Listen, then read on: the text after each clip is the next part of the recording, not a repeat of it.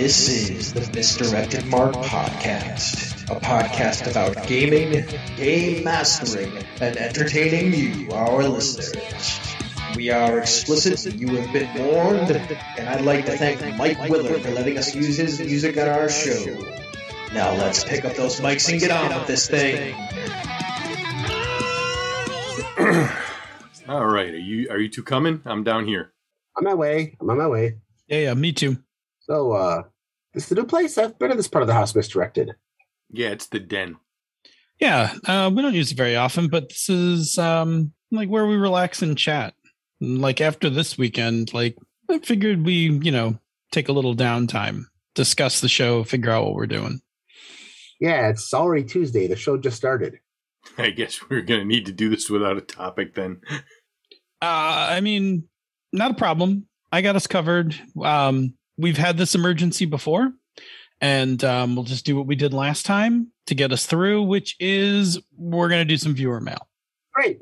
So with that, welcome to the 456th episode of the Misdirected Mark Podcast. Tonight, we're going to answer some of your questions from your short forms. Along the way, we'll take your suggestions, examples, and comments live from the Chat Room for Life on Twitch before jumping into the after show. But first, my name is Jerry. My name is Phil. And I am Old Man Logan. And I feel like it today. Yeah. Oh, all right. It's time for our temperature check. Let's see how everybody's doing. Phil, how you feeling? Physically, fine. I mean, I got my hair cut, so pretty pleased with that.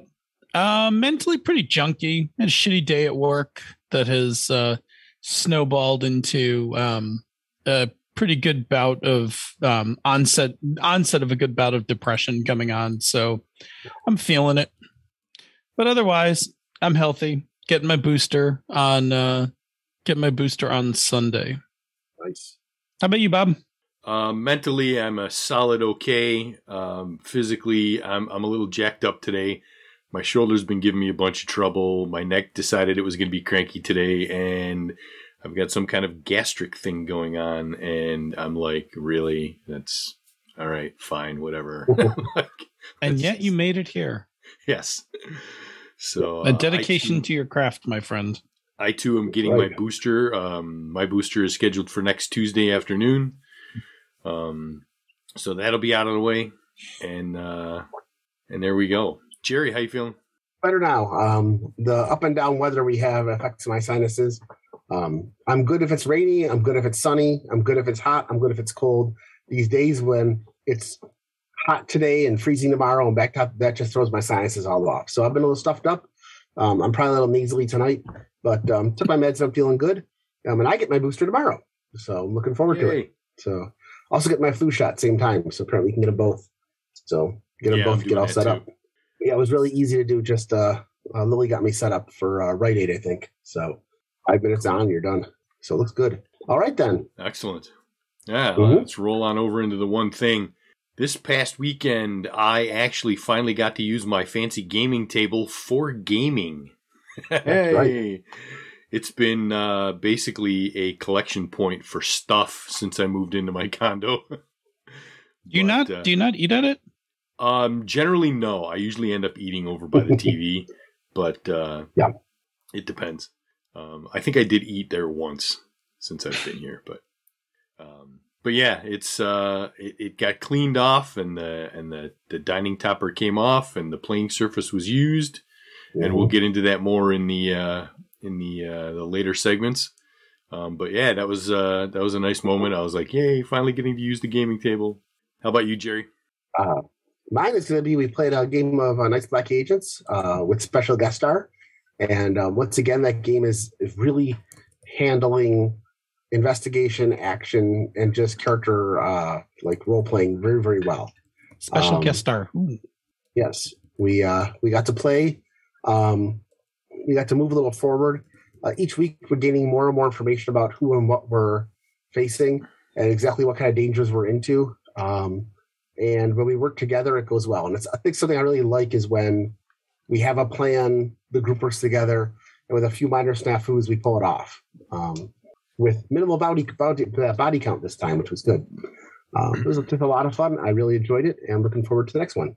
So, Phil? So, let me just first say that we had Schmitty in town for the past week, which is who played it over with Bob on game night. Jerry, Schmitty, and I.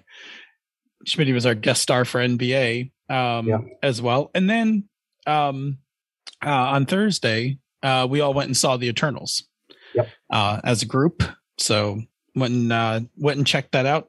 I rather liked the Eternals quite a bit. It's not your standard Marvel movie. I'm not going to give any spoilers or anything. It's a bit more on the melodrama side of things. I've heard a few people say like they would like to have been a series. I think it actually would have made a pretty kick-ass series, not necessarily the same inciting event. But I think those characters are plenty interesting that a full series could have been done for it. But as a movie, I was very pleased with it. It will go up there as one of my more favorite Marvel movies. It will definitely be. It's definitely up there on my list. If you are a fan of the more traditional Marvel movies, your Endgames, your lots of punchy superhero stuff, this might not be your jam. You might not like it as much. But again, like I said, I thought I had some good drama. I thought the characters and cast were pretty excellent. And yeah, I liked it overall. So it's good. I would see it again. I think it had as much punchy as probably like Captain America, the first Captain America movie. There's actually a lot of action in that movie. It's a long movie. It's a good movie, but it's a long movie. It's 2.5 hours long. It is 2 hours and 40 minutes. It's not for the faint of heart. I mean, I wouldn't rush to take kids to go see it. No. I don't think it's a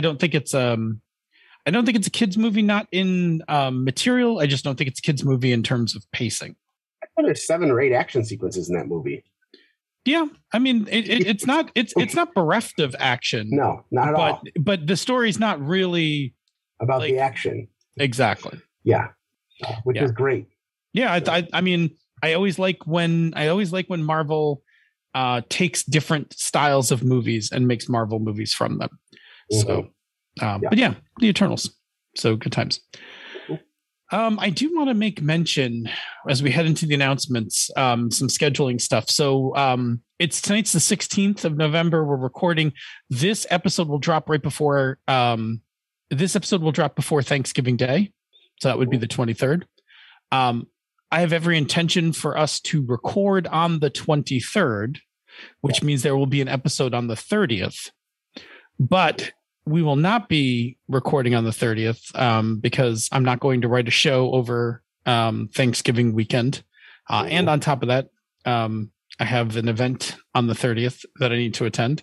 So we'll not be recording on the 30th, which means the episode on the 7th of December will be missing. We'll mention it again next week, but just to put that in people's minds, the post-Thanksgiving episode, which again is always delayed 1 week because we record them a week live and drop them a week later. And then as we head into December, we'll talk a little bit about holiday schedules and things like that. At some point, we'll take a hiatus heading into the holidays. But we'll tell you more about that after we figure it out because we haven't talked about it yet. But all right, that's all I got for announcements. I would plug. I would like to plug that. What is it? Rich Rain's game, which the name eludes me at the moment because I'm having one of those Moonlight. Yes. Bob will search for it really quickly. I'm going to plug it, but I believe the Kickstarter will be over by the time this drops. So here's hoping you already backed it. It's funded. It's hitting stretch goals. It's doing a good job. Yes, there are 7 days to go, so it will be over by the time we do the show next week. It's Moonlight on Roseville Beach, the queer game of disco and cosmic horror. They have funded, so funded and Kickstarted, funded and stretch gold. Yep. The stretch goals are pretty, they're pretty good. It's like more artwork, more pay for everybody. Those are stretch goals I can get behind. Yeah, those are always good ones. But sadly, it'll be over. Although I tip my hat to Rich, a 2-week Kickstarter run on a very tight built Kickstarter. I like the way that looks. It's good. Yeah. All right. I guess the other thing we need to mention, just if there's any disruption, hopefully we'll try to keep it to the after show. But at 8:30 Eastern, as we're recording this in a mere 20 minutes or so, at some point after 8:30 Eastern, the Spider-Man trailer will drop. In all likelihood, multi-monitor Bob will be watching it silenced or not on one monitor. I'll be good. I'm going to do my best. Watch the trailer. I'll just what's it? I said I'll be good. I won't actually watch it until after. Okay, I can hold my. I mean, we'll try to keep it under control until the after show. But the internet should explode in about 20 minutes. So, all right. I think that's all we got. All right. Well, that means it's time for the workshop. So gird yourself, Phil. Yep. And oh shit! I gotta do. Oh. I don't think we can do workshop. Oh. No? Yeah, this is workshop. Just minor projects. These are just little house projects. That's all. All right, hang on. All right, you ready? Let's do it. Workshop. We didn't have time to write an episode because Schmitty was here and we were doing stuff and hanging out and being cool and stuff like that. So now we got to just get questions from people online and answer them on the fly here on the show in the workshop. And hopefully it doesn't suck. There we go. How was that? I mean, I think that's about as honest of a segment as opener as we get. Oh, man. All right. So this week, Schmitty was in town and hung out with us, so we had a great time. We did a lot of combination of game stuff and geek stuff, and actually did a lot of theory talking and stuff. But being that Schmitty was here and we hung out, well, Bob and I hung out with him almost every night, and I think Phil hung out with him every night. It meant that we didn't get a lot of work done on the show. So we ran out of time to come up with a good topic, or at least not enough time to write up any detailed show notes. But we didn't want to leave you all hanging, so we went to Slack and Twitter and put a call for some questions you might have. And tonight, in the spirit of early David Letterman, we're going to answer some viewer mail. So which one of us ends up being Paul in that case? Bob? Well, by hair, it's not me. Okay. Bob? Sure, cool. Why not? All right. Oh, good. You can give us a rendition of It's Raining Men later on tonight. No. This will be done in the spirit of roundtable segments of the show where one of us poses a question and the rest going to take turns answering them. We've already gotten a number of questions. It might be more than we can answer. So tonight, Bob is going to manage the segment by keeping an eye on the time for us. When we hit the midway point, we're going to stop for a break. And when time is up, we'll simply move on to the community corner. But, Bob? Yeah, so we're going to start off with this question. Our friend Jim asked us, why might you set up a game for troop play, and how do you do it? Sure. I'll take first crack at this. So I think any game will support troop play for starters, right? Like, I think that, if you want to, and you just want to have everybody have 2 or 3 characters, it's cool, right? Like, I think there's a define troop play for everybody though. Sure. If we're going to do definitions and stuff. Sure. I'm joking. It's our show. That's what we do. Troop play is like when every player has multiple characters, and that you kind of assemble the troop for a given session, right? Or a given part of a session or whatever. So, traditionally in role-playing games, right, we've have the one character to one player, right? The player personifies a character, and that's it, right? Like whatever your group is, that's like all the characters you got. Right. That's your party. Yeah. When you do troop style, right, like everybody has multiple ones, or the other way is like you can have more people than you normally have playing in a given night. Right. So like there's 2 ways to do this. Right. The idea is you wind up having more characters than what forms the party.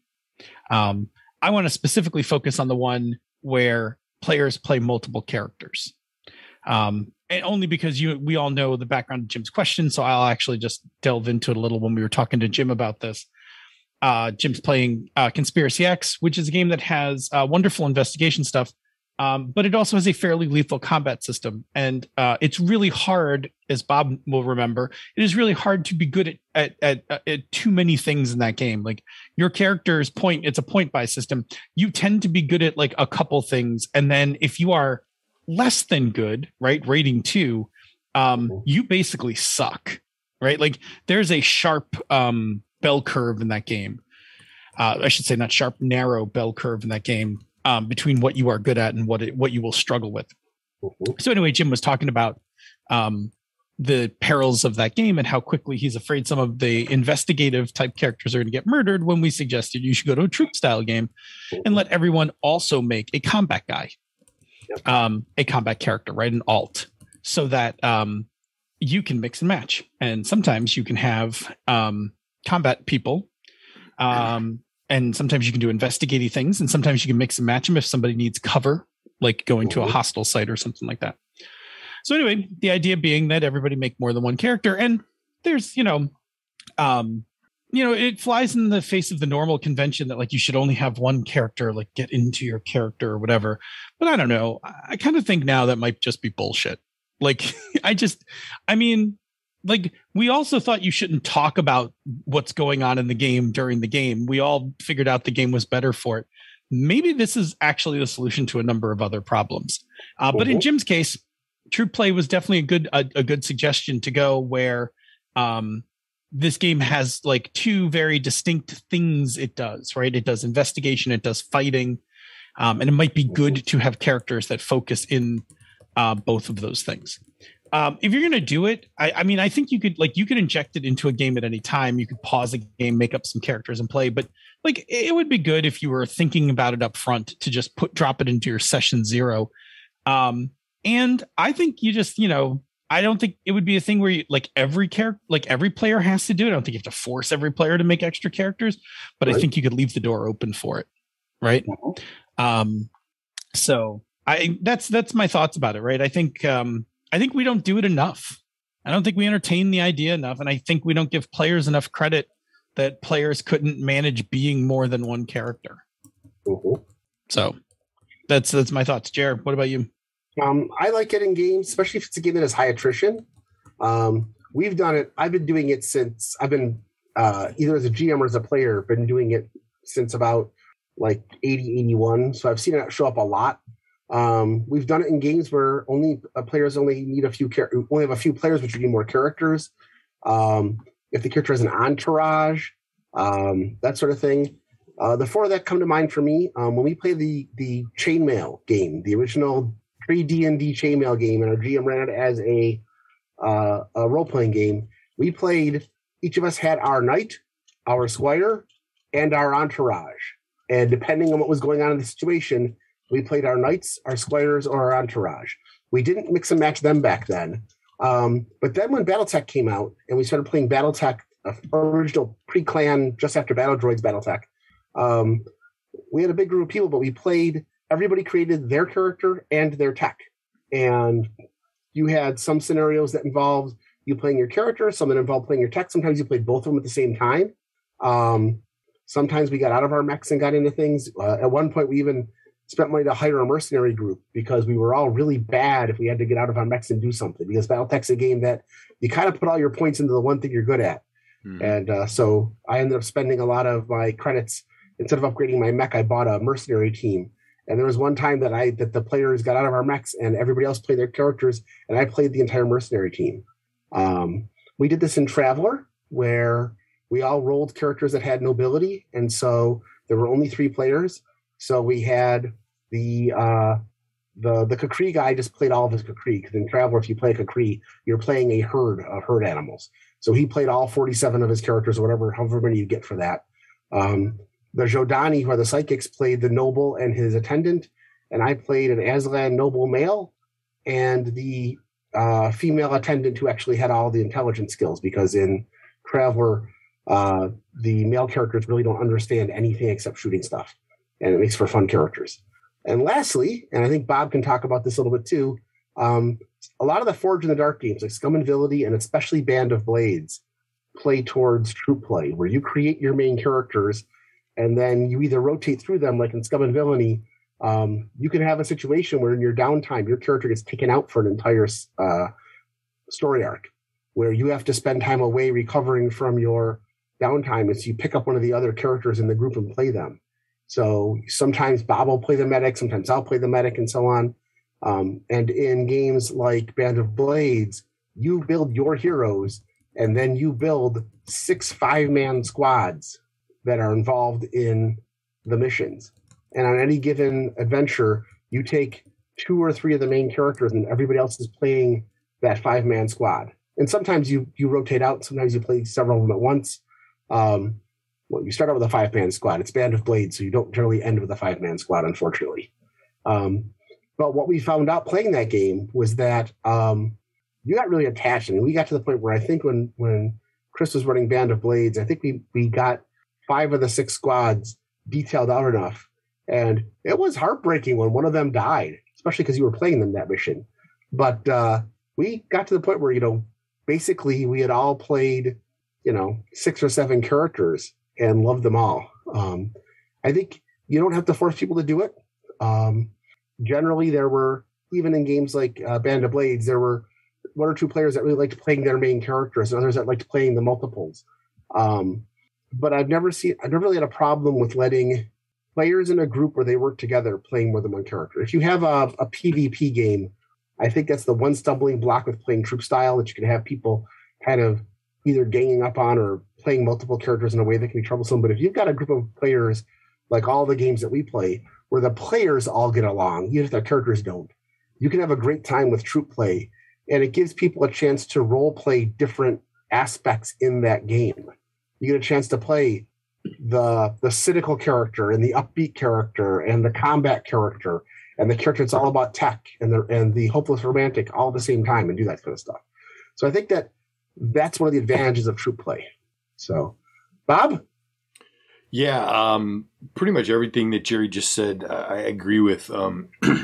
The Blades in the Dark, the Forged in the Dark games are definitely constructed so that at some point somebody's going to be playing a different character than what they started, and then probably likely go back to the other character at some point. Another thing that we did, which I don't remember now if Jerry mentioned off the top of my head, but we had a couple of instances where, like, say I played a particular character in one session, and then like maybe 2-3 sessions down the road, I played a different character. Somebody else played the character that I played earlier, so they kind of migrated around a little bit. But Band of Blades has definitely got that extra added element where you're going out on military missions, and you have to decide who you're going to take this time. Well, this time we don't need the sniper, and we don't need the boom boom guy. We need the bunch of stealthy people, and maybe like a couple of grunts just in case, whatever. So you bounce around characters a lot. But as Jerry said, you don't necessarily have to have everybody play a different character every single session. If somebody's like particularly fond of their character and they fit for that mission, fine, go to town. Sorry, my nose is itching for some reason. I don't know why. But yeah, they're particularly structured very well for troop play. Another thing that I think for sitting down at your table and deciding that you're going to go troop play is if you've got a game that has a lot of different character roles, and the players say, for example, they can't decide, I really don't know which one I want to play. I really like both of these or whatever. Or there's like a larger than normal, like typically you're going to have, I don't know, like maybe just off the cuff, like a dozen character archetypes, maybe like 8 to 10 to 12, depending on the game. But if you've got like a dozen and you got 4 people and they're all like, man, I really like all of these, make a bunch of characters, go to town, try them all out. It's an interesting way to play a game. And if you've never done it before, I highly recommend that you do it at least once just to get a feel for it, because it's fun to stretch your character characterization muscles. I'm trying to think of a way to put that, but like I'm playing the doctor this week. Next week I'm going to play the driver, like whatever. It lets you flex those role playing muscles and try something different, and you can always go back to the other one. So I think troop play is a really cool idea that I'm glad is more prominent now in more games, so that people can try it out. And again, try it if you haven't done it, because I think it's a good time. I have one thing to add to True Play that I forgot to mention. I was going to put in there that I think the Band of Blades handled well. That if you're going to have a game where players rotate from character to character, where they might not be playing the same character every week, one of the things that the Forged in the Dark games do a good job with is making sure that characters that aren't there still gain some level of experience. Because if you have one person who's playing the same character every week and somebody else who's playing this character this week and this character another week, they're going to fall behind on skills and stuff. And in some games, that drop can be a major thing. So if you're using a game that uses experience points, make sure that you have milestone experience points or have something in place that the characters that aren't there either advance at the same degree or advance where everybody else gets 3 experience points, people that aren't there get 2 or something on that line. But make sure that they stay in that same genre, because it's no fun if you're in a game where there is a great disparity. Like take a game like Dungeons and Dragons that we're all familiar with. If you miss 3 adventures with your character and the rest of the party's level 6 and you're level 3, that's a big disparity in the game. So I would say that just if you decide to do this, and I think you should, it's a lot of fun, just make sure you include some metric in the game to make sure that the characters that aren't there advance at the same level so that they all get to stay in the same basic power grouping. Would you guys agree with that?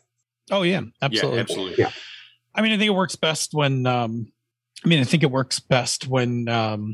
you've got games that have slower, character improvement. I mean, if you're having, like if you're in a troop style Pathfinder and everyone levels up and you got to level up like 4 characters, without software assistance, like could be a lot.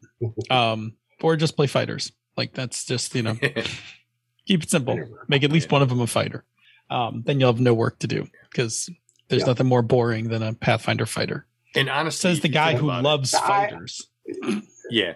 If you have you ever played a Pathfinder fighter? I have. Have you ever played an Iron Heroes fighter? I've never played Iron Heroes. Yeah. But a Pathfinder fighter is not the most boring thing in the world. It's not that exciting. No.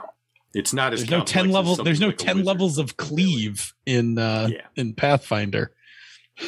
But to go back to the whole advancement disparity thing, if to me it's always been like, the fighter didn't come with us on the last adventure because the player was out of town and couldn't come, so the fighter was sitting at home. That fighter wasn't just sitting in the inn throwing back beers and flirting with the waitress. The fighter was doing something, right? Like he wasn't like my player wasn't here, so my character just sat on his ass and did nothing. No, he was out doing something. Right. So he was still gaining experience. Maybe he didn't gain as much as everybody else did. Maybe he did if you just say everybody levels up at the same rate without experience. It's just milestone leveling. Whatever. But I always thought, like, that's stupid to think that that character, just because the player wasn't there, that the character was sitting with their thumb in their butt going, what am I doing? Nothing. Yep. Like, no, they're out there doing something. So it's just something you should address at session 0. Yeah. To make sure everybody understands how it's going to work. Yep. Good point. Yeah. All right. Good. I think we've covered that. Yep. All right. Question 2. So, that's you, Phil. Yep. Question 2. Sorry, I was watching the chat room. All right. Question 2. Carl asked, any advice dealing with writer's block during prep? No, that's a legit problem. Oh, yeah. Yep. I was taught a little while ago, and nowhere near soon enough when I was writing, that I was taught just start writing where you want to go. If you don't have the start of your story, but you know a scene that you want to write, right there. If you have an adventure that you want to put together, start writing wherever you are. If you're writing a game system and you know the stuff that you want to put into it, start with that chapter. You can always go back and edit things. It's even easier today when we all have computers. Back in the day, when we all had to do it, by hand in a notebook, or on a typewriter, or if you're old like Bob, on chalkboards, whatever. Clay tablet. Clay tablets. There you go. Papyrus. But hammering a stone with a chisel. There you go. You leave my abacus out of this. But so seriously, like when we started working on one of the games 2 years ago, I knew what I wanted to do for rules, and I knew what I wanted to do for character creation, but I didn't have the background all figured out yet. So I just did the stuff I had. And as I went, I would go back and I'd add a paragraph here, add a paragraph there.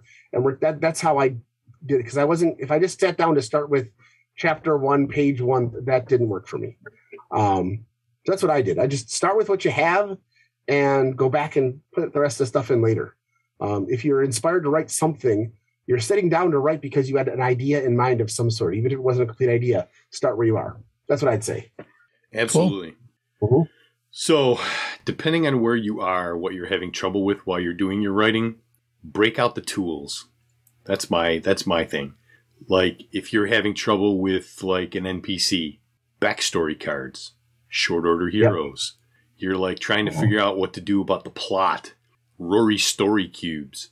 There are a ton of decks and dice and other utilities that can give you that little jolt to get you over the hump.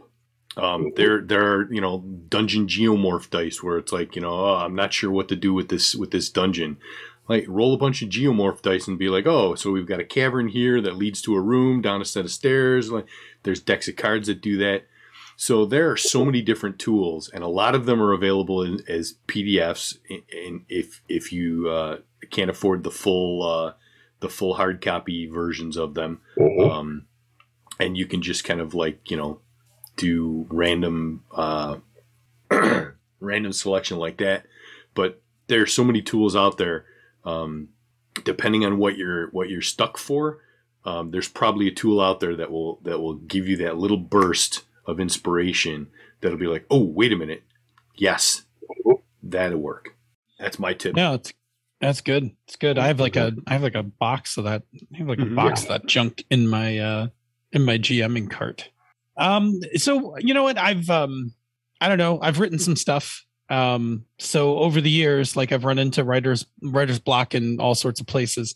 I think the most important thing about writer's block is like, it puts too much value in it puts too much emphasis. I shouldn't say value. It puts too much emphasis on your initial draft, where revisions are always so much better. So like, if you're blocked on a thing, like just start writing anything, right? Yep. Like if you can't quite figure out how, to lead into the, set piece encounter that you want to have, like, just jam in some stuff. It doesn't have to be good.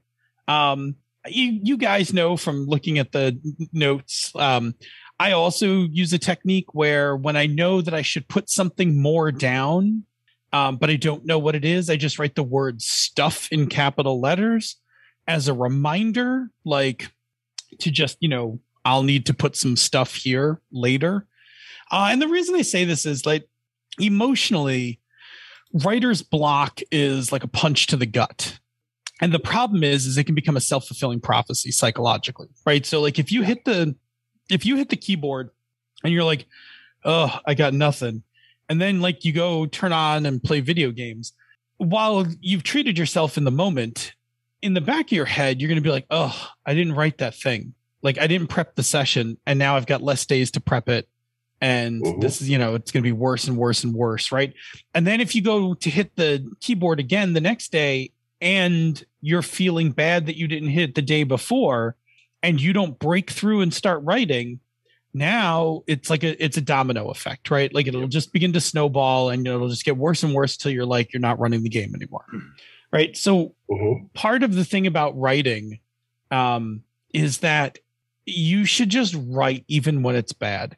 And when you don't know when you don't know the details for something, you can just put in your notes in your first pass. You can be like, some encounter happens here that leads to a secret door, right? Just write that and then like keep going. Yep. Now, as long as you have managed your time and you're not trying to write your session the night before the session or the day of the session and you hit writer's block, this is also a thing to take into account.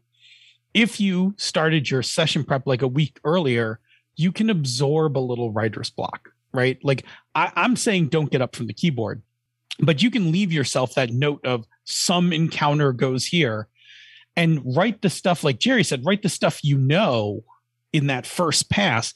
You will get up from the table going, all right, look, it's not perfect, but I got some stuff done. I can hit this tomorrow. And often, once you kind of know what the pieces are that are missing, and you've gotten the stuff that you knew out of your head, your brain will almost always solve that problem later when you least expect it, right? Yeah. So you get down all the stuff, the set piece encounter, you write yourself a note, got to write this, intro thing here. I don't know what to do yet. How do the players find out about this, whatever? And then you go off and do some stuff. One, you're feeling better, your creativity's up. And two, when you least expect it, your brain will be like, oh, here's the solution to your problem. And that's it. And then you just come back and you start writing again. So I very much encourage. I know writer's block sucks and I know it feels terrible, but take it from a person who many times has been incredibly uninspired and sat down and just started pounding out words. It's not the initial draft that counts. It's what you do in revisions. And you should just be accounting for that when you're prepping your games as well.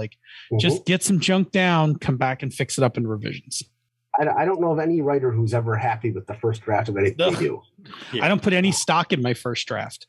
I just vomit stuff onto a page and then I step away from it for a day.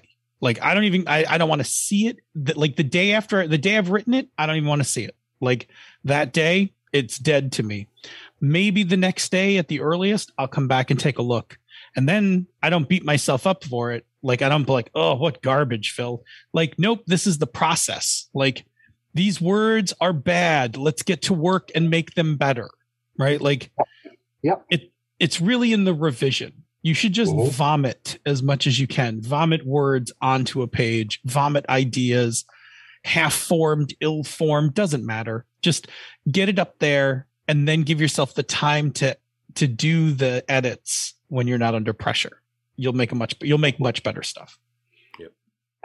Yep. Cool. Okay. All right. Question 3. Jim's Like Games asked, do you eat before a game or during? How does a meal disrupt play? How does a meal enhance it? How does the ritual of food and when it happens affect the gameplay itself? Yeah, that's a good question. Personally, I prefer to have full meals if you're going to have them before the game. Phil will obviously talk about some of the there's going to be a lot of overlap on this. But sure, because we game together constantly. Yes. I prefer full meals beforehand. At least one of our games, we snack a lot during the game. Our NBA group, that group for some reason tends to snack a lot. Yeah.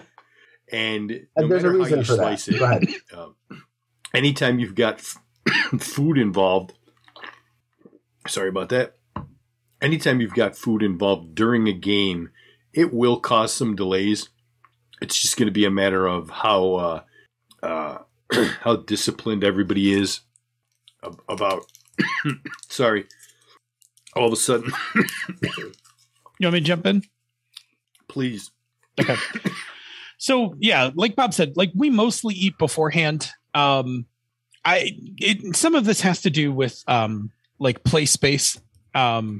If you have the space to eat meals separate from your game, you can certainly do that, right? You can certainly, go to the dining room table, eat as a group, or, wherever you eat, outside, whatever, and then come inside, go to your gaming table and play.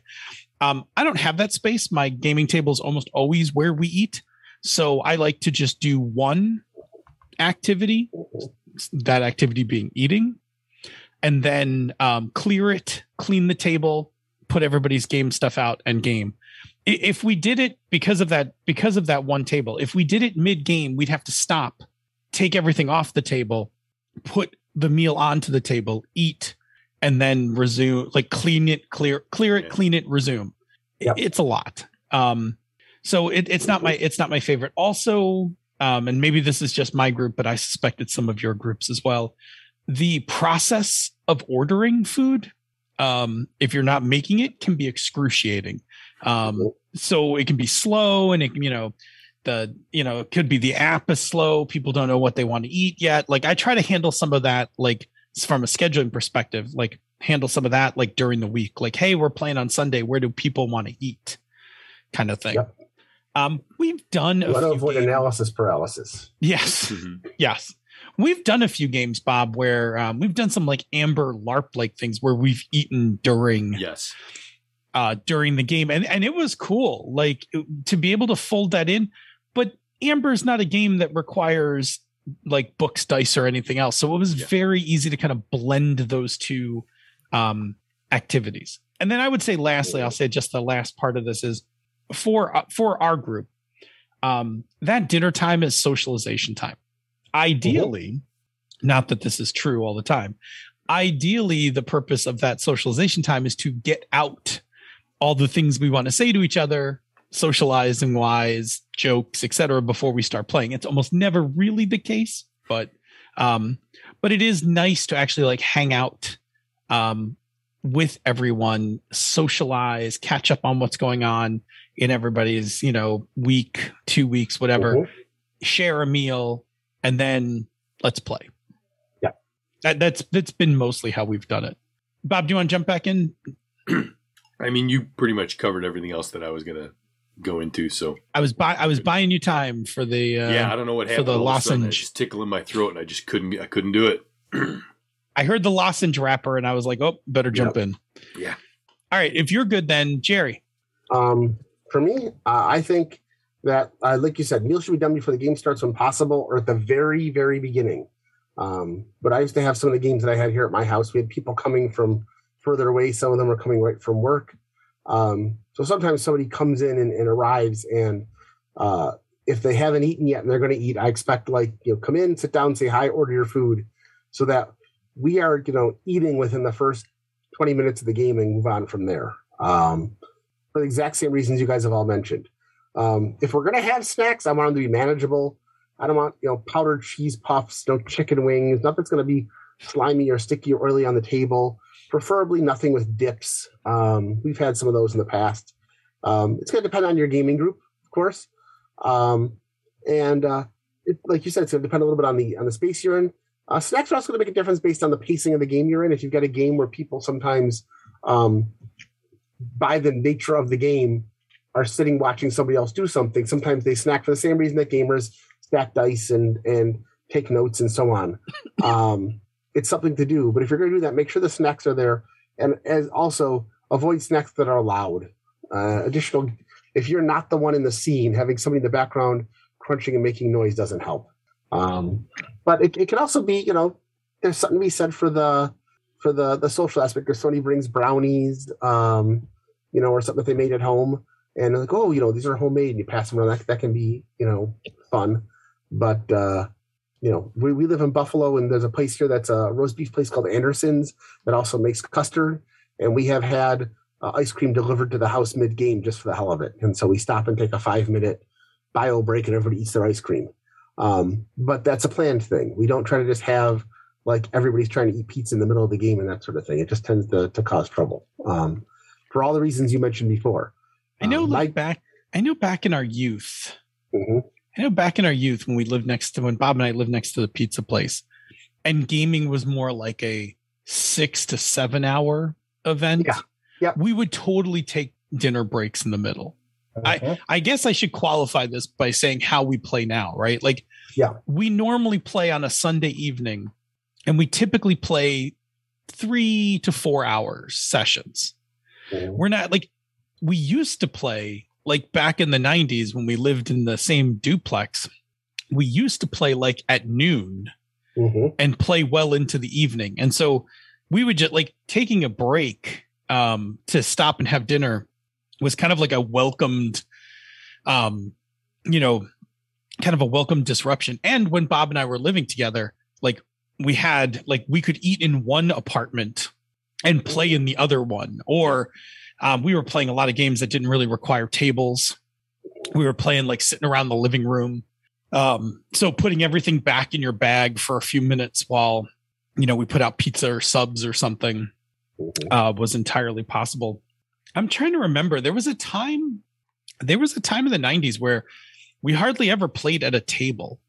And it wasn't until like we started playing third edition that we like went back to sitting at a table. Like we used to sit in the living room. We had a run of games where we were sitting on couches and chairs maybe around a coffee table, Occasionally, we took our stuff on the road. We had a couple of vampire sessions in Spot Coffee, stuff like that. Yeah.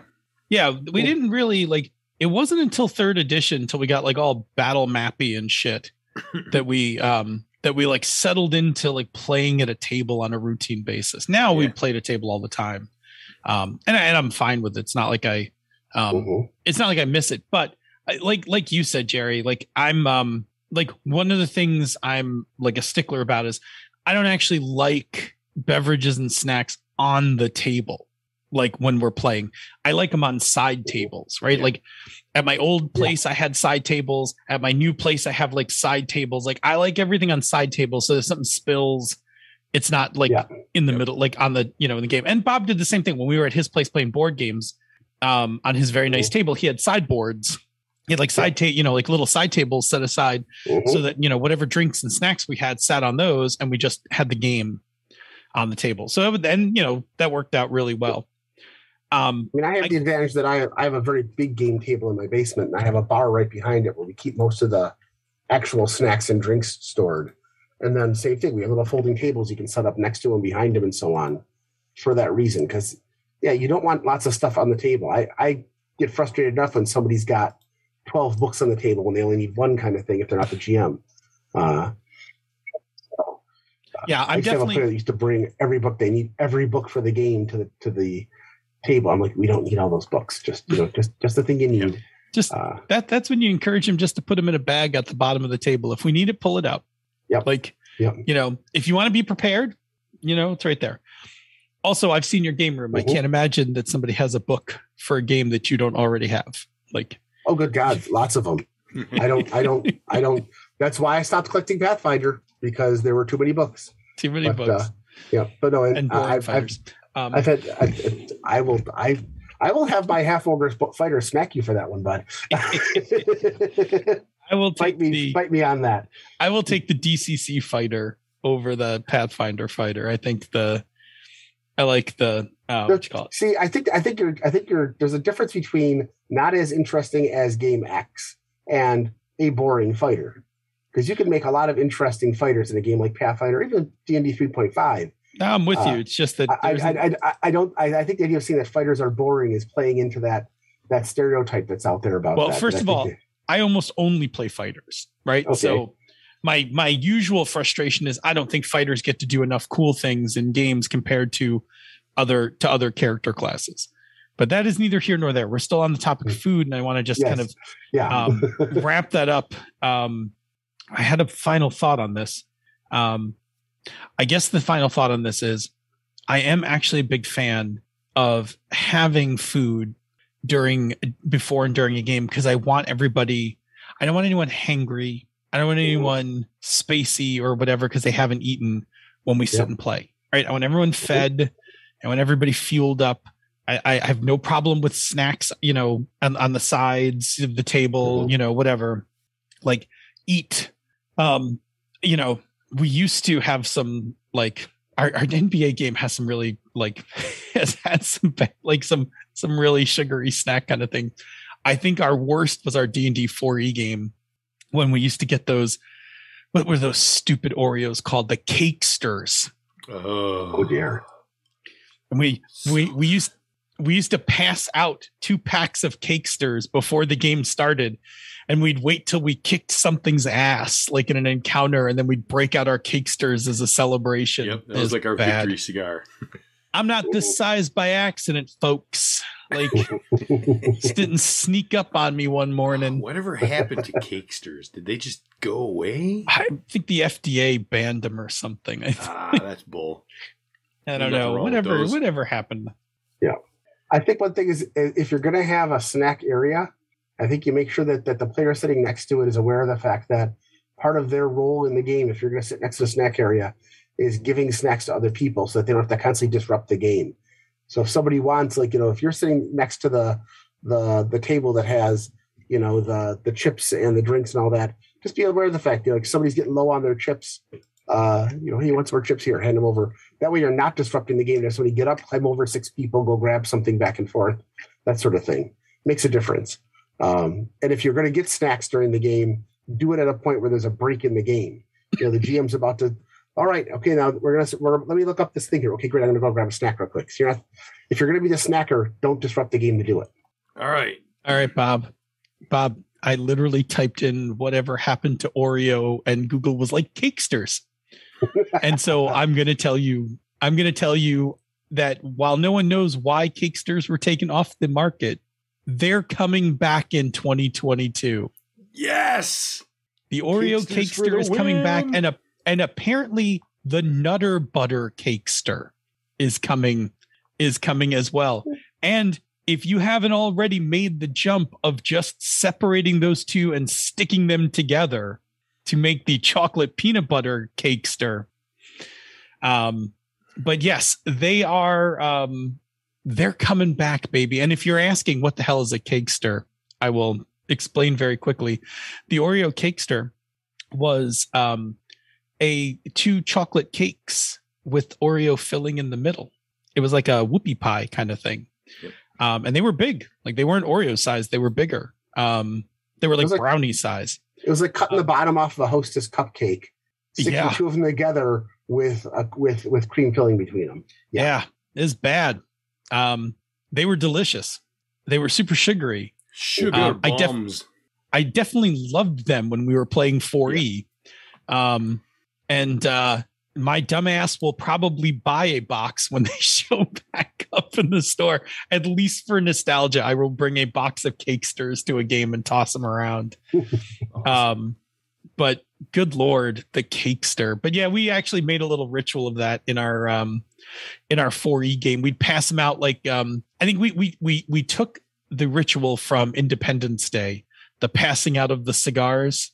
It's your victory dance is what they said. So we would pass out our Cakesters and we'd all have them sitting in front of us till we fought some like big encounter and beat it, and then we'd all break out our Cakesters in celebration. Yeah, happy.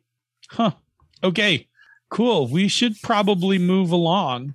We're gonna take a break. Yep. And we're gonna check in with the chat room. But in order to get to the chat room, we must first get through Bob, who is going to shill another show on the network for us. What show is it, Bob? It's time to pump somebody else's show up. And that show is Mastering Dungeons. I got to say, I like this name way better than Down with D&D. Mm-hmm. Like, Down with D&D always sound like it was a slam. Yeah. You know? Like, Down with D&D, boo! That's not how it went. It was. No, I know it was a riff off the song, but when you just hear it out of context, it sounded like it was a slam. Yeah. So Mastering Dungeons sounds a lot better. Yeah, if you didn't know that there was that the song was associated with it, if you just saw Down with D&D as a podcast, it did sometimes come across as, putting down D&D, which not something we want to do. I disagree, but that's not the point. Mastering Dungeons is a brilliant name. It is, and a snappy logo. Yes, snappy logo as well. Very snappy. Yes. Yes. In this wonderful podcast, RPG veterans and game designers Teos Abadaya and Sean Merwin look at the game and the hobby of D&D from a variety of viewpoints, reporting the news, understanding the business, reviewing the products, and illuminating the design. Whether you're a fan, a player, a DM, or a designer, Sean and Teos cover topics of interest to you. Give it a listen. Ooh. There we go. All right. So, chat room.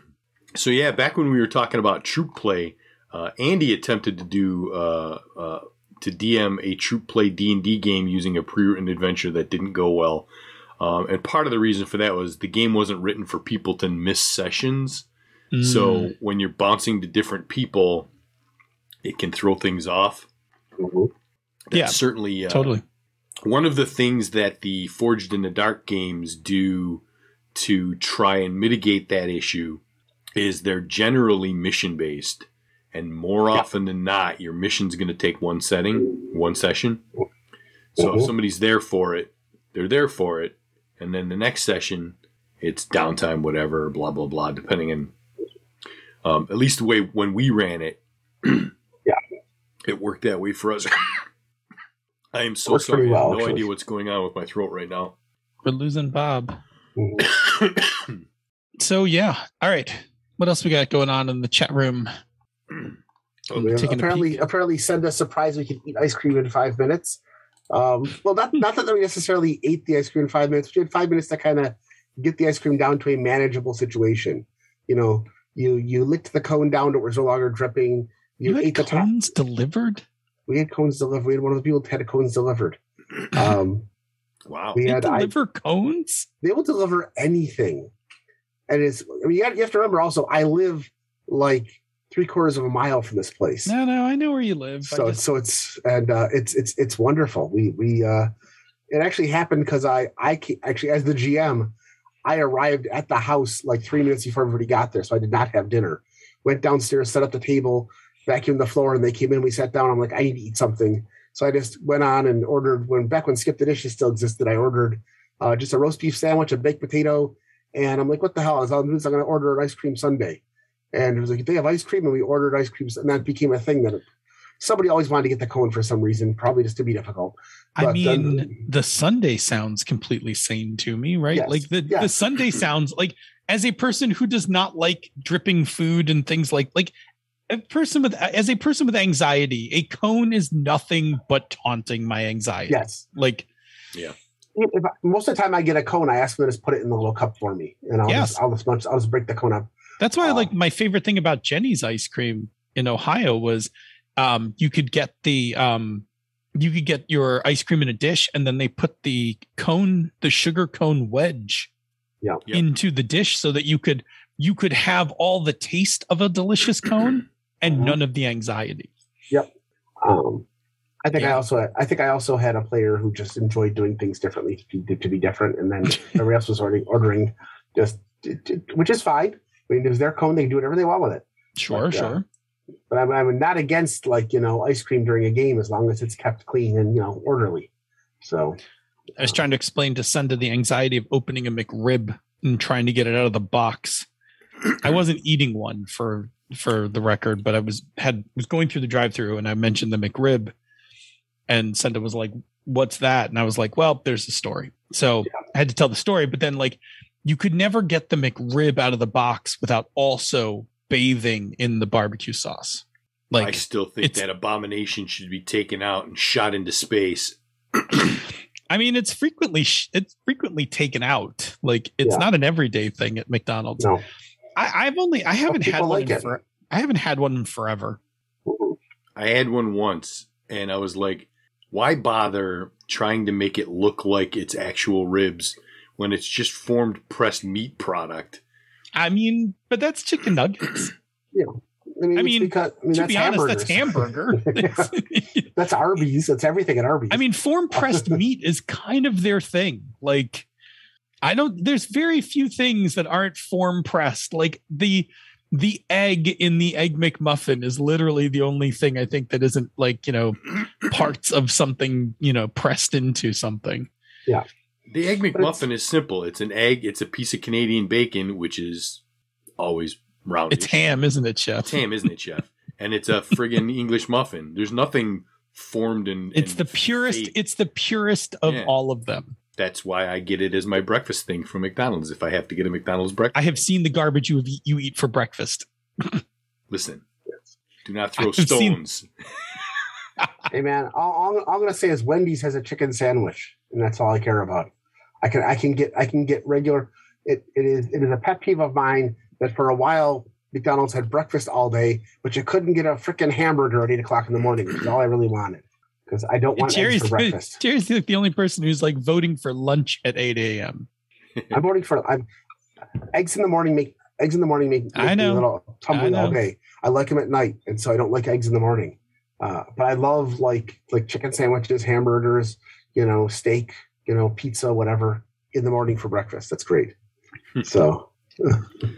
All right. Andy Fox is terrified of the McRib.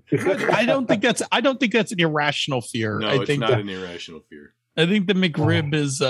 I think the press and the internet makes the McRib more of a makes it out to be more popular than I think it really is. Yeah. I'm not buying the hype on the McRib. All right. Now that we've delved into McRib territory, I think we should jump back into the next question. All right.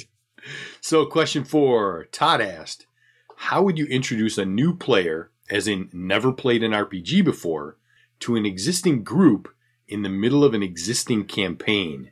It's a lot of qualifiers. So this is right. So this is not great. I understand the necessity of it, but this is fraught with peril. Here's the thing. You got a whole lot of things going on here, right? You've got a player who's never played an RPG before who has to learn how to play an RPG, right? Specifically the one that you're in the middle of a campaign in. They also then have to learn all of the campaign lore, and they're going to disrupt the group. Like we talked about this in the previous, I think we talked about this on Pandas recently. They're going to disrupt the dynamic of that group when they arrive, right? Because it's change. It's inevitable. Even if everybody likes the person, still going to disrupt the ongoing campaign. So my first answer is, do you really need to do this? Okay. Assuming that the answer to that is yes, here's the best way I think you can handle it. At least in my opinion. I shouldn't say best way. This is how I would handle it. First of all, pause your campaign and go play a one-shot with this player. Get the intro to role-playing part out, right? Have play a one shot of the game you're playing. Play some Swords Without Master.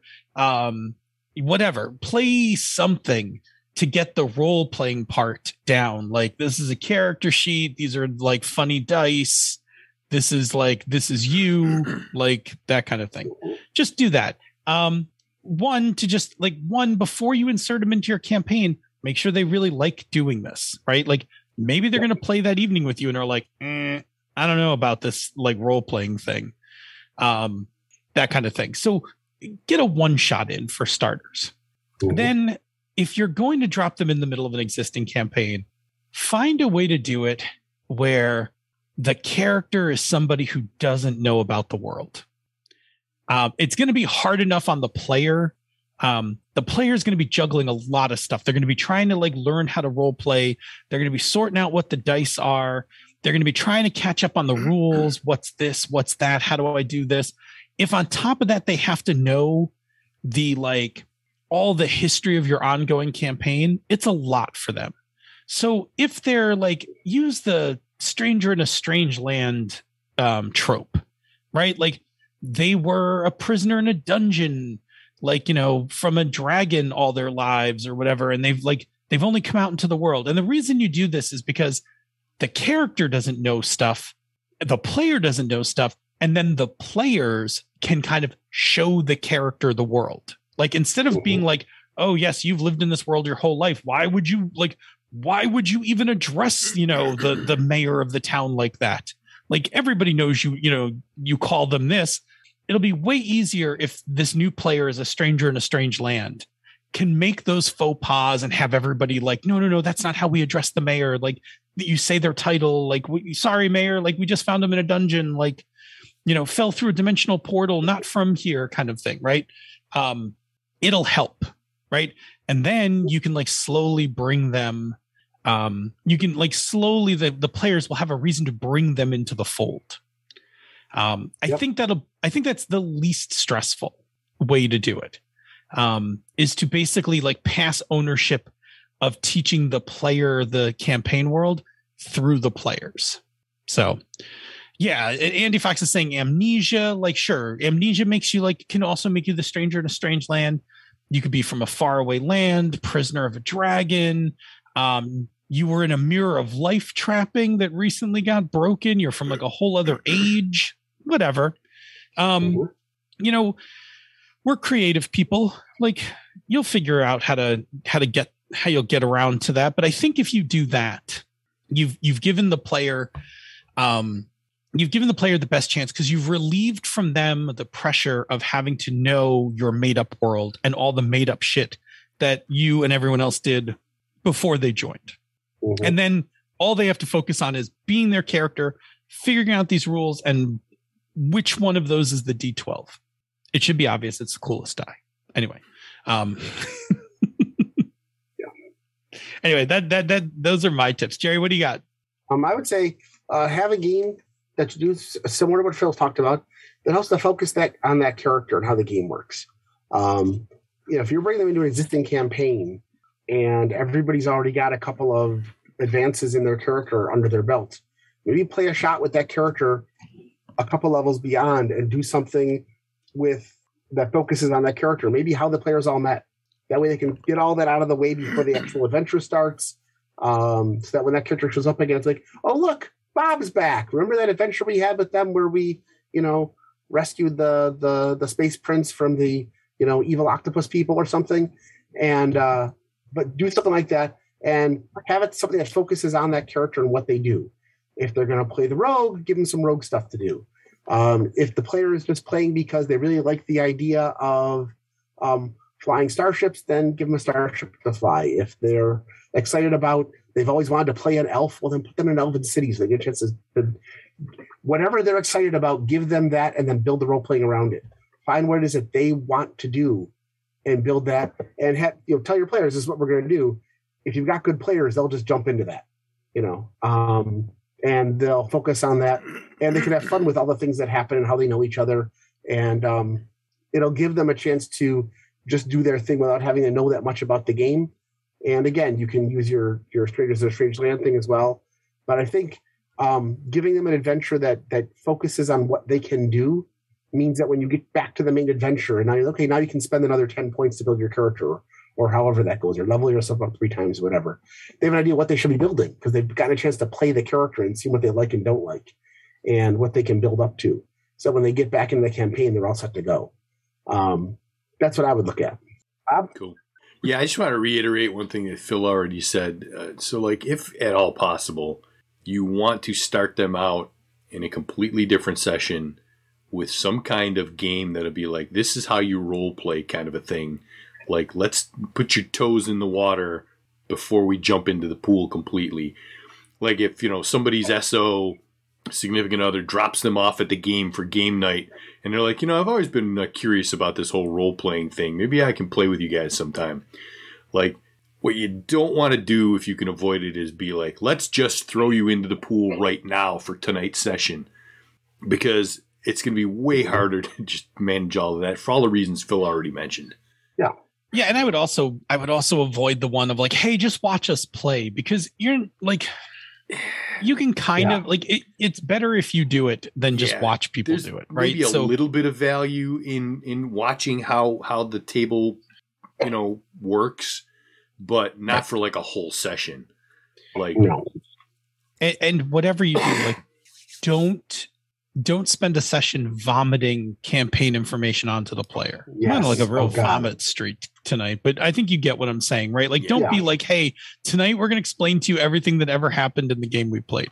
Like, so that you're up to speed. Yeah. Like, unless and if you kind of person that's into like the super deep world building from other fantasy things, like, oh, they're a Game of Thrones fan and they loved Game of Thrones, and it's like, oh, really? Tell me about this fantasy world that you're playing in. Like, that might actually work, but generally, that is fair. You don't want to just dump all of that. That info dump eyes are gonna glaze over. Yeah, I mean, there's a thing about playing role-playing games, especially when you're new to them, because many of us will forget because we're old.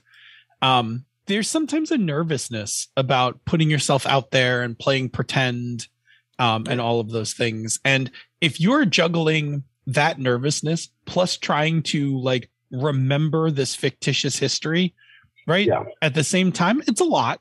It's a lot to ask somebody. Like, so yeah, like, I don't know, keep it simple. If you have to tell them stuff about the world, keep it super light, and don't be afraid to sidebar during a game and be like, oh, by the way, right? Like, here's a thing that happened in like if somebody brings up an inside joke, pause for a second and be like, oh, the reason that's funny is because when they went to, the kobolds the first time, the kobolds ripped them off and took all their gear. Right. Like that kind, like you can do those things, like break the fourth wall for a second, explain those things, but don't explain it all at once. Right. Like, explain it when it becomes necessary. Digestible chunks are always easier. Mm-hmm. Yeah. You want them to come back, right? Like, you want this to be the most positive experience. Once they're excited, they'll soak up a bunch more of it like a sponge. right? You'll know when it's time to turn the fire hose on of information, when they're like super excited after their first or second game and are like, you got to tell me more about this world. Like, like what else goes on in this world, and be like, cool. Then you put your 3-inch ring, your 3-inch binder out on the table and are like, allow me to begin, right? Like that kind of thing. Yeah. Cool. All right. Question 5. Andrew asked, what concepts, practices, or quote game tech have you stolen to slap into other games? I like this question a lot, by the way. All right, Jerry. Oh my God. Jerry, what have you stolen? Bennies or hero points, fate points, whatever you like. Something that the players can get to interact with the game a little bit. So whether or not it is a reroll or a token they can use to add a +1 or whatever. I love that, especially the heist mechanic bennies. Second thing I like is a lot of games these days have abstract treasure and gear, where instead of giving you get 75 gold pieces. So you get 2 loot points, and you get 2 gear points. Later on in the game, when you looted something. We need to have another 50 feet of rope. Well, I remember when we killed those goblins, I got a gear point. I must have pulled some rope off of them or whatever. It makes it easier to keep from having players just constantly write down everything and try to, I'm looking to see if the Wookiee has any gold teeth so we can pull them out to make some money too or whatever. It just gives them something simple. Plus, it allows them to be more abstract with what they've got. And, you can say okay, you need rope, sure. They had rope. Just spend a gear point and you've got it. And I think it just makes the game flow quicker. I liked table sourcing encounters and NPCs a lot. Especially since when I run games, a lot of times I'll let the players kind of go off the beaten path and play in different areas. So they're going to walk into a tavern. Yeah, sure. You see that the bartender is there. Our famous the leading questions.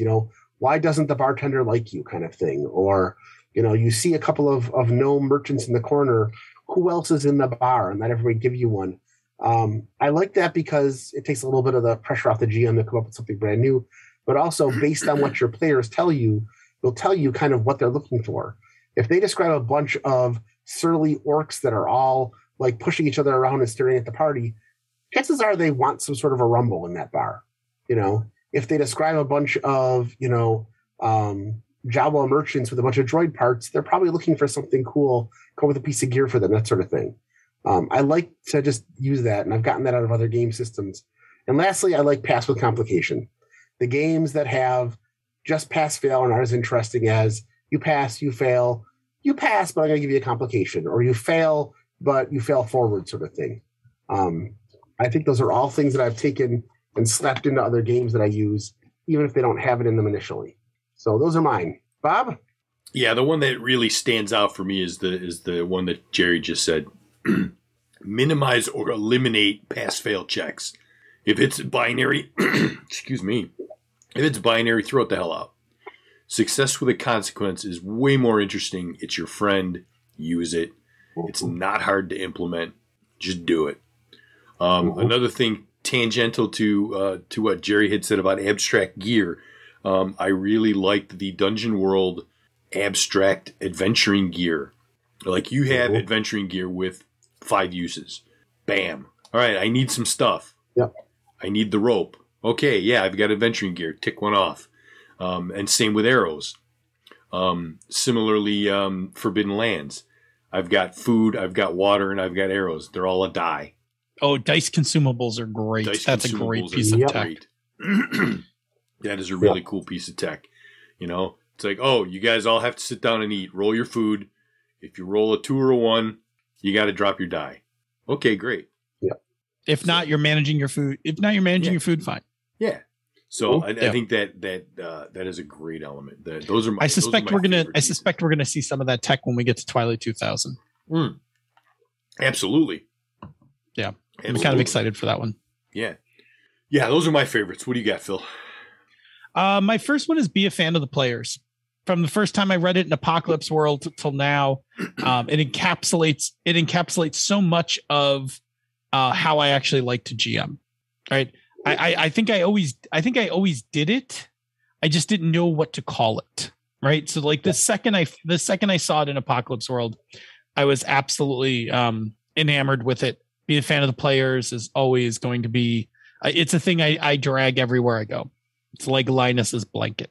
The other one I really like is principles for the game. I love them in Powered by the Apocalypse games. I love the fact that other games are adopting it as well. Like I really have enjoyed Free League games have them in there quite a bit. So the first time I opened up, what are principles? So it'll tell you like if you've ever run a Powered by the Apocalypse game, it'll tell you that like these are the principles of the world, right? Like I could get one to make my point, but I honestly can't recite any of them off the top of my head. But they're the guiding, like when in doubt, these are like the guiding things you should do in your game. I'll go find one when we switch questions. And I'll read you a couple of them.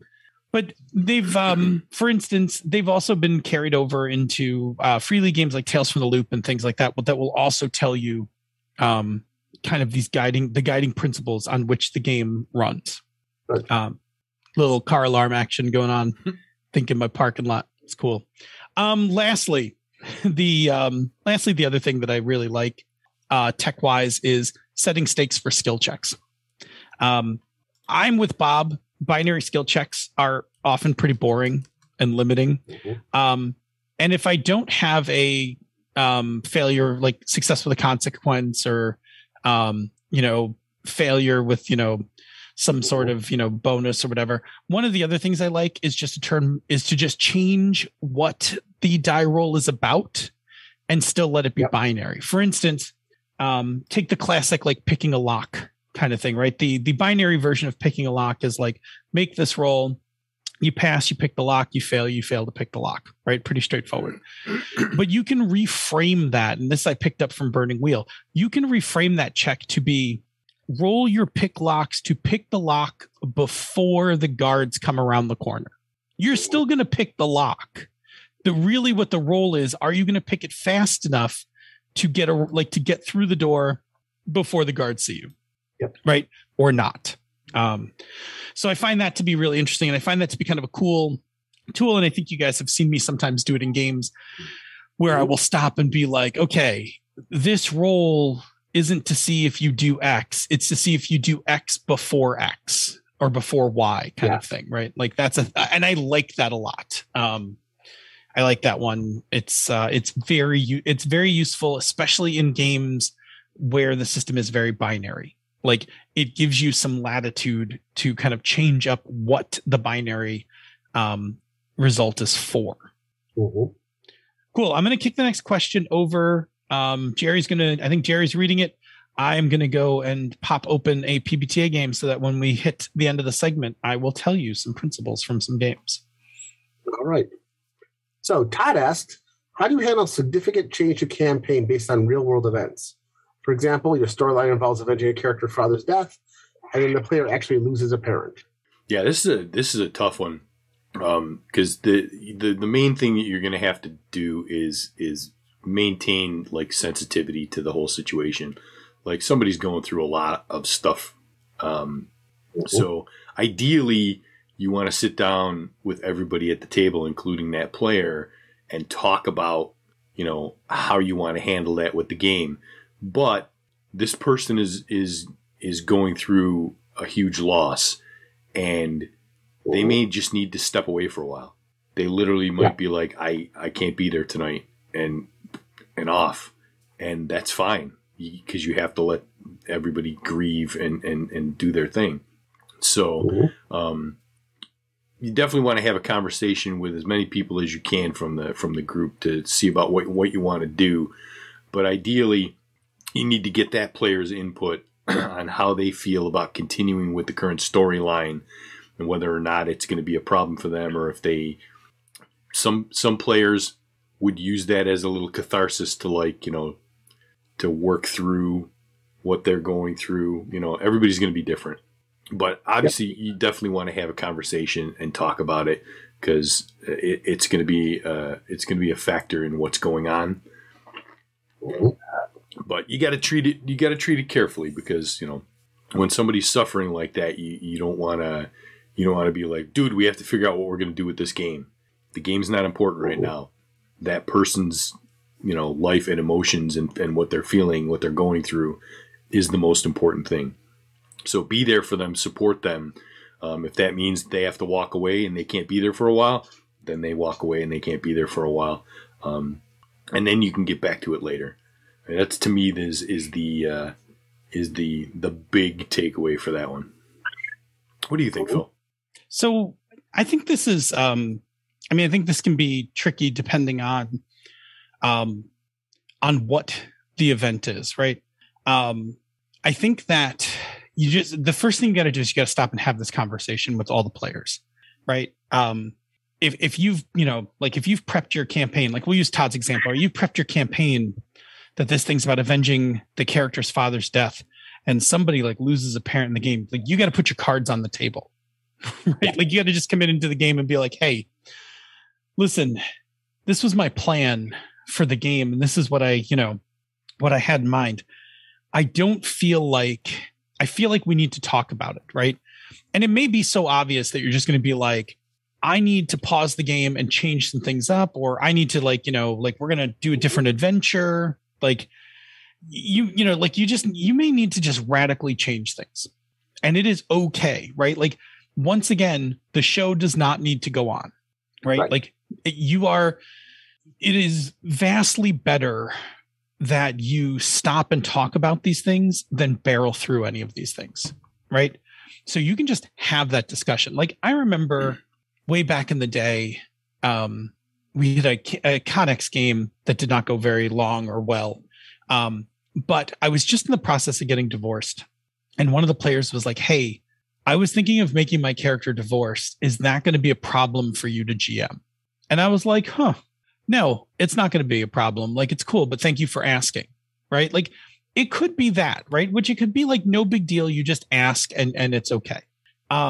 It might be a thing where you just need to make some safety adjustments, fix some lines and veils, right?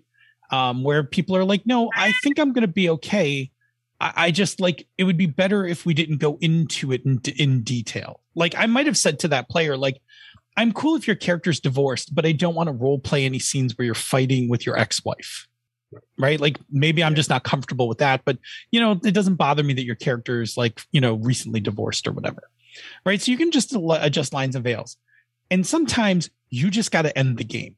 Like sometimes you just got to like be like, I don't think we can I don't think we should continue playing the game. It's not going to be good. We can always play another game. Right. Mm-hmm.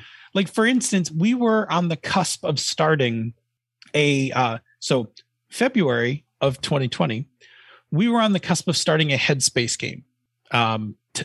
Bob, Glenn, Tony and I, and we were all set to go. And we had picked out Vancouver.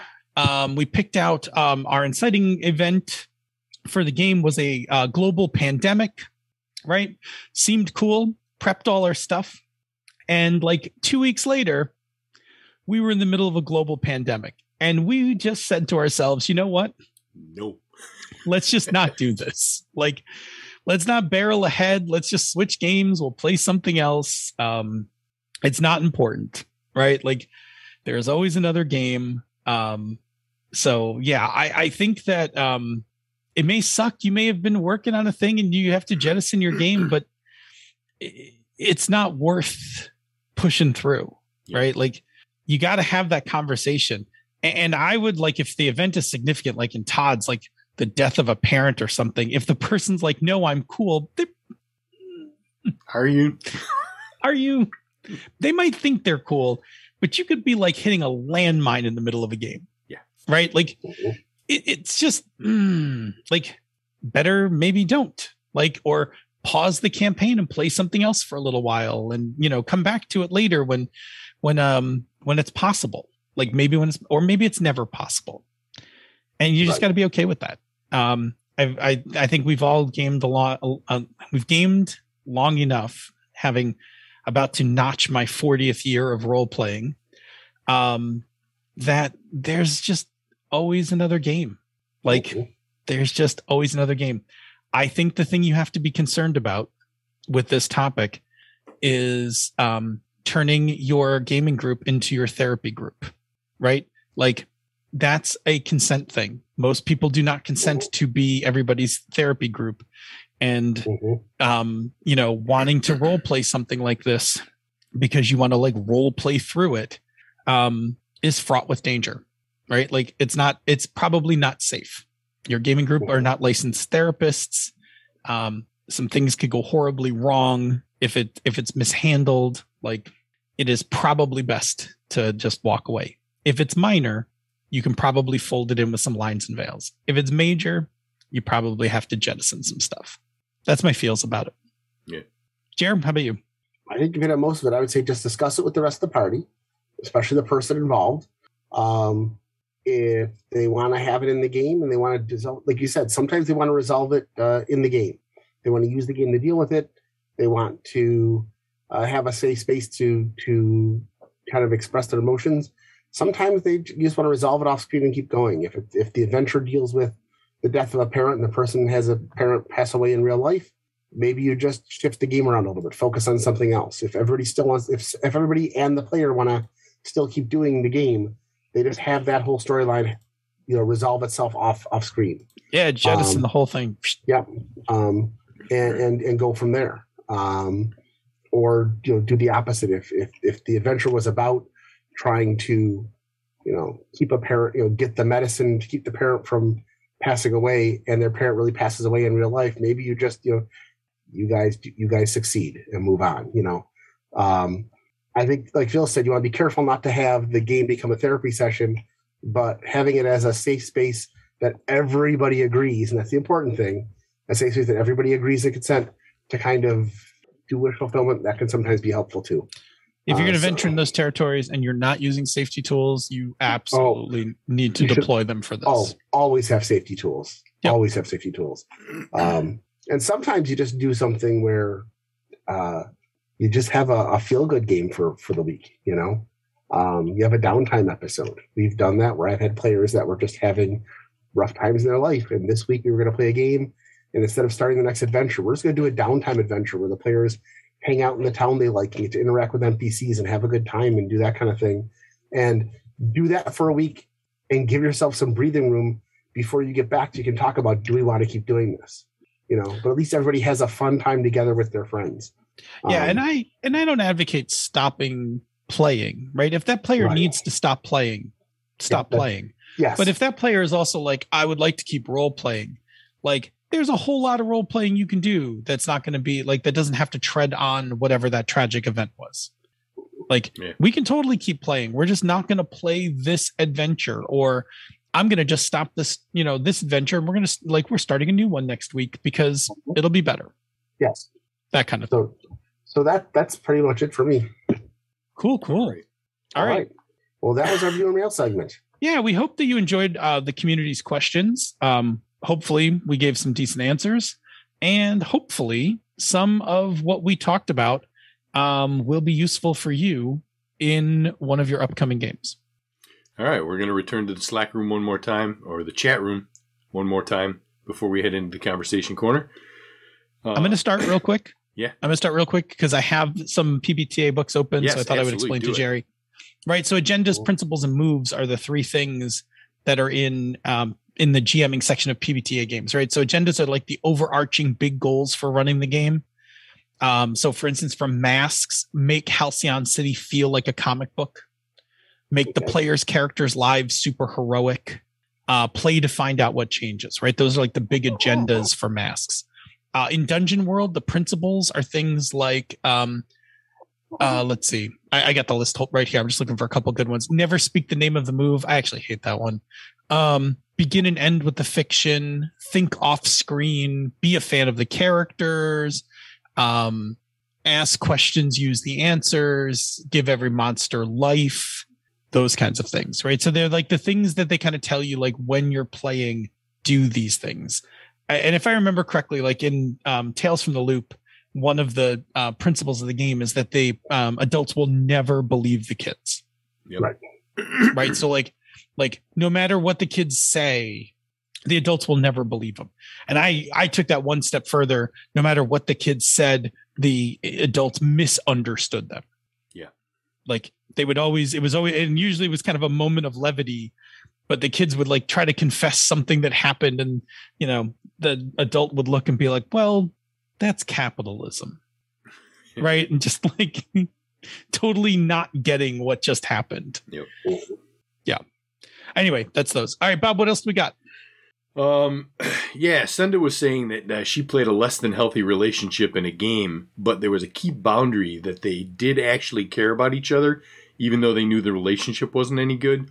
So they didn't just throw in, you know, dive into the pool willy-nilly. There was boundaries. So there were parameters through which they managed that scenario. So I mean, that's not a bad idea. Yeah, I think, you know, I think so many problems in role playing are solved with healthy discussion, right? Like, I mean, we could boil our show down to like, you know, I mean, again, we've actually stopped giving out advice about talk to each other, and we've started giving out advice about here's how to talk to each other about this thing, right? Because the ultimate cure for almost everything in role playing is like a good structured discussion among adults. Yeah. So, you know, the vast majority of things in life come down to have a discussion as adults. Yeah, right? Like, I mean, there's some truth to that, right? Yeah. There's but the thing is, I mean, sometimes we do dumb things like not have our conversations. Other times we have trouble having conversations because we don't know how to say the things we need to say to people, right? And you know, it's not the desire to communicate, it's the ability to convey what you need. Yeah. That can sometimes get tripped up. So yeah, I think it's important. You can do the, you know, slightly more traumatic stories, like traumatic to you stories, as long as you kind of communicate it up front. Like in Senda's case, like those two players had a good discussion about what was needed to make it safe. But for instance, right, like, you know, I had a period of homelessness in my life where, you know, I lived, you know, my mom and I lived at one of her friends' houses for a period of time. So I guess it wasn't really homeless, but we like did not have our own place, right? We were like, you know, whatever. But if I don't tell that to a group and then just decide to make a character that has that in their background because I want to like explore it, like I'm not being considerate to the group, right? Because what if I have a bad reaction to it? No one really is going to know why. Yeah. Right. But if I approach the group and I'm like, hey, listen, I think I'm pretty good with this event in my life, but I feel like I would like to explore it in the game. Would everybody be okay for me to do that? Provided that, you know, we can handle it safely. And if it becomes too much, I promise, like, well, you know, we can skip over it or back out, you know, like exit that storyline or whatever. Like that's different. Yeah. Right. Like you can have that discussion and I don't think it ruins the game. No. So I think that's key. Like there used to be a very bad school of thought when we were younger that like you had to like maintain, like you only talked about what, you know, like what other players might, like what other characters might know. Right. Like, and you didn't like, you kept things inside or you sprung them on the table, whether you were a player, whether you're a GM, and like that meta talking, right. Like was bad for the table, but like, I wholeheartedly disagree. Yeah. I think the best gaming, good communication never ruins a game. Yeah. Well, and I'm talking about beyond good communication. I'm talking about players and GMs collaborating together to make the story better. Yep. By by talking about the story as it's going on. Right. Yep. Like I agree with you, Jerry, right? Like it's good to just be like healthy, upfront, candid, and say the things that need to be said and have those discussions. But I also think like when we were kids, like you would never as a kid, the GM made the decisions about what happened to the world. And you weren't, you know, like you weren't like, oh, you know, be even better than what you're saying would be like if the floor collapsed. But like, I totally believe that works better in games. Mm-hmm. Yeah. Like, I love when players say that stuff to me. Like, I'm about to make a hard move and the player's like, you know, be a cool hard move right now. And I'd be like, please tell me. Yeah. Like, well, what do you think would be a cool hard move right now? Right. Because it in many cases probably better than mine. So I love that stuff. I'm very much like, give me your input while we're playing kind of guy. Yep. Cool. Good start. All right. I think we're good. Let's bounce over to the conversation corner. Mm-hmm. You're killing me. There we go. Doodly-doo. All right. We're looking good on time. Yeah. Like we're in the lane. Yeah. I'm into season 5 of Community now. Had a couple of episodes that were like real emotional. I don't know how to do spoilers for anybody, even though it's been out forever. No reason to spoil anything for anybody, but yeah, in season 5, there's an episode that's like, oh really? Oh man, a little squirting some tears. Mm-hmm. As we stated earlier, we watched the Eternals. I watched Shang-Chi again, and the behind the scenes making of thing on Disney Plus. There's a lot of cool stuff in there. It was nice to have company over a couple of times. Once to just hang out, and then once to play games. Got to throw a board game on the table that I had played a couple of times, and I've had for like 2-3 years.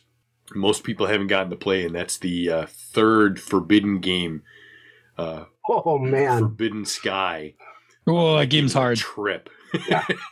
It's hard. It's a cool ass game, but man, is it hard. Yeah. Yep. It's like Nintendo hard, man. We were playing it on simple. We got our asses. We played it on simple. We lost twice, and we were like, we're just going to keep playing just to see what the end of the game looks like, because the end of the game is cool as hell. Yeah. So yeah, that was cool. Looking forward to the as we mentioned earlier, the Spider-Man trailer did drop right around 8:30. So I've got it queued up, ready to go. Me too. Apparently, there's still some stuff that hasn't been resolved, according to what I'm hearing about this thing. So it's going to be interesting to see what happens between now and December when the movie hits the theaters. But it's a trailer, not the movie. I know, but it's that whole who's going to be in the movie thing, And anyhow, we won't go too deep into that because we don't want to bore people with some of that. But yeah, it's I think it's going to be a kick-ass movie, but that's just me. I'm biased because I'm a Spider-Man fan. But yeah, that's enough for me. Jerry, what do you got? Well, first we saw the Eternals, and I was very pleasantly surprised and enjoyed it. I knew it was going to be good, but the trailers didn't excite me at all. I was like, oh, it's going to be fun, but the movie ended up just being amazingly good. True Marvel fashion, the trailers don't show you like 90% of the story, which is excellent. I compared it to Chinese melodrama because there's a lot of, especially after having just seen House of the Flying Daggers, there were a lot of similar beat structures in that movie, and it was perfect. It was really well done. Characters were very well done. They obviously didn't get a chance to flesh them all out, but everybody got their thing. You got a feel for what each of the Eternals was like and what their personalities were like and how they dealt with each other, and what's it like when you've been a found family for 7,000 years. Imagine getting stuck with your family for 7,000 years. Okay. I got to admit, there was a twist I did not see coming. Yes. Like, when that twist got revealed, I was like, whoa. Like, there are two twists in that movie. They're related to each other, but the first was like, well, fuck. And the second one was like, well, fuck. Yeah. I was actually pretty impressed. Normally I kind of see those, like, I'm pretty good at seeing like those things coming, but I was like, when it got revealed, and again, I don't want to spoil anything, but when it got revealed, I was like, well, now, okay. Mm-hmm. Like that changes a lot. And there are two end scene spoilers. So definitely stay through the entire credits. The second one comes after all the credits have rolled. Yeah, there's a mid and an end. And they're both excellent. I will say this: if you are a longtime fan of the Avengers, like stretching back into the 80s, you're going to be impressed. Like, yeah. They nailed it. I'm honestly like, I was like, well, now we're just pulling characters out of the backlog. Like, yeah. It's good. It was good. As Phil mentioned, this was another example of Marvel saying, we're going to tell this kind of story. We're just going to happen to have it set in the Marvel universe. Mm-hmm. But they didn't just take a story and put characters in it. They did something. This is a melodrama with superheroes doing superhero stuff. Something that bothers me about a lot of TVs and movies these days is that we get stories that are superhero stories where they never do anything superhero-y or never use their powers, never get to show off. This is another example of like the Winter Soldier, which was basically, a spy story where you just happen to have superheroes running around, but they did all superhero stuff in the middle of a spy story. Yep. This is the same thing. I like that. So I'm looking forward to everything else Marvel's going to roll out. I'm just, at this point, I was like, you know what, just throw it. Just keep piling it on, man. I'm buying. Like, yes, I'm with this you. This was not the low point of the Marvel universe by any stretch of the imagination. Nope. I kept watching Metalocalypse. It's been kind of my downtime brain cleaner. I really like the show. I've been getting in more and more. This is like my fourth watch through, and so I'm finally able to pick up on some of the. I'm watching it with subtitles this time, so I get a chance to understand more of what some of the song lyrics are. Because if you are a fan of death metal, the actual performances of music in the show are just top notch. And it's funny sometimes where it'll start to show you the lyrics of the song, and it'll just say metal gibberish. But the show's good, and it's got a story that develops. The first season is kind of like every episode separate, and then after that, it's all building towards a bigger story. So. Third thing was Schmitty came. It was just fun to hang out with Schmitty for day after day after day. Get to see Schmitty, hang out with Schmitty, game with Schmitty, which leads into board games. Got to play board games a couple times. A bunch of board games all the board games I'd never played before. Was it the Quacks of Quarberg, which was that game was fun. That potion game, ridiculously fun. We played the Forbidden Sky twice and lost twice. We played Pandemic: The Cure twice and lost twice. I'm a big fan of that game. I brought that one. That's a fun variant of Pandemic. And fast. It was a lot of fun. And Fairy Tale, which was also just a neat little deck builder game that was quick and fun. It was really quick. I was amazed at how once we got the mechanics down, that game went through real quick. It was a lot of fun. I'm actually glad it was quick because by the time we brought that one out, I was starting to fade. And I was like, oh, I think I have one more game in me, but that was like pretty low key. And even then I made a big mistake that would have cost me a lot of points if I hadn't figured it out in the last draft. I made a bunch of mistakes in round one that kind of irked me. So it was good. My wife and I love to watch some of the HBO dramas, and Succession is in season 3 now. It has just been over the top. And if you like, it is everybody's the bad guy capitalism. It's about a greedy capitalist family that is trying to vie for who is going to take over when the father retires, and he's not a nice guy to begin with. And so it's a bunch of really bad people having really bad things happen to them because of their really bad choices. But the actors are excellent. Brian Cox is in it, and Kieran Culkin, and what's his name? The bad guy from Hackers. Oh, he's in this. Mr. The Plague. Yeah, Fisher Stevens is in it. And last season ended with a major surprise / cliffhanger, and this season is just all dealing with the repercussions of that. But it is a bunch of actors bringing out their A game and having a good time. And lastly, I just built a lot of the new Batman movie is coming out, and I had some points, so I picked up the new Batmobile, which was a lot of fun. So I just had some time just relaxing and kind of doing some stuff. And the new the Bat Cycle and all that. If the movie is as good as the toys, the new Batman movie is going to probably be a lot of fun. I'm looking forward to it anyway. But the toys are really well done. And I've always been a fan of Batman and all of its iterations. I don't know if I could tolerate watching Batman and Robin again, but the rest of them were interesting. We had that discussion about the Tim Burton Batmans versus the other Batmans versus the Adam West Batman and so on. So that was me. Phil?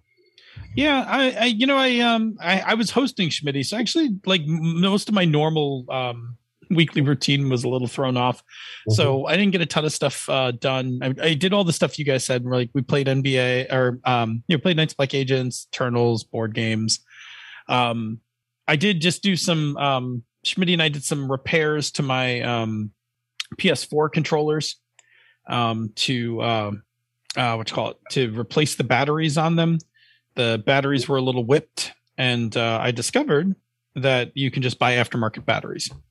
So, and a little kit for cracking them open to replace the battery. And rightfully so, when we cracked open that first controller, the whatchamacallit, the battery was like bulging inside of it. Like I took the battery out and I'm like, whoa, this battery like is not good. Like, so I replaced those, and so now the game actually has batteries that will last, or controllers that will last a reasonable amount of time. I also downloaded Star Wars Battlefront 2. I've only played a little of it because I was waiting for it to finish loading and installing. So I'll probably get a little play on that tonight, just to give it a try, especially now that I have controllers that will last for a while. So that's good. And I have 30 minutes left of The Good Place. I started watching the last episode during dinner. Didn't realize it was a longer episode. I get about halfway through it, and the feels are already starting. There was already a couple of things that have happened where I'm like, oh boy, I'm not ready for like how this is going. So I get a feeling I'm going to finish it. I'm going to go finish it now because I don't think I'm going to wait till morning, but I'm pretty sure that's going to hit me right in the feels.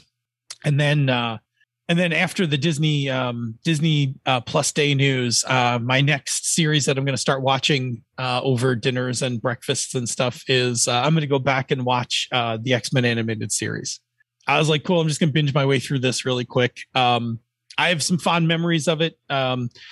I remember it not being, it's still an animated kids show in the 90s, but like it hit most of the serious X-Men themes, like, and storylines. So I'm like, cool, I'm going to go check it out. Like I'm going to go, rewatch a bunch of those and, just kind of relive it, since there's going to be new episodes, and that's pretty damn cool.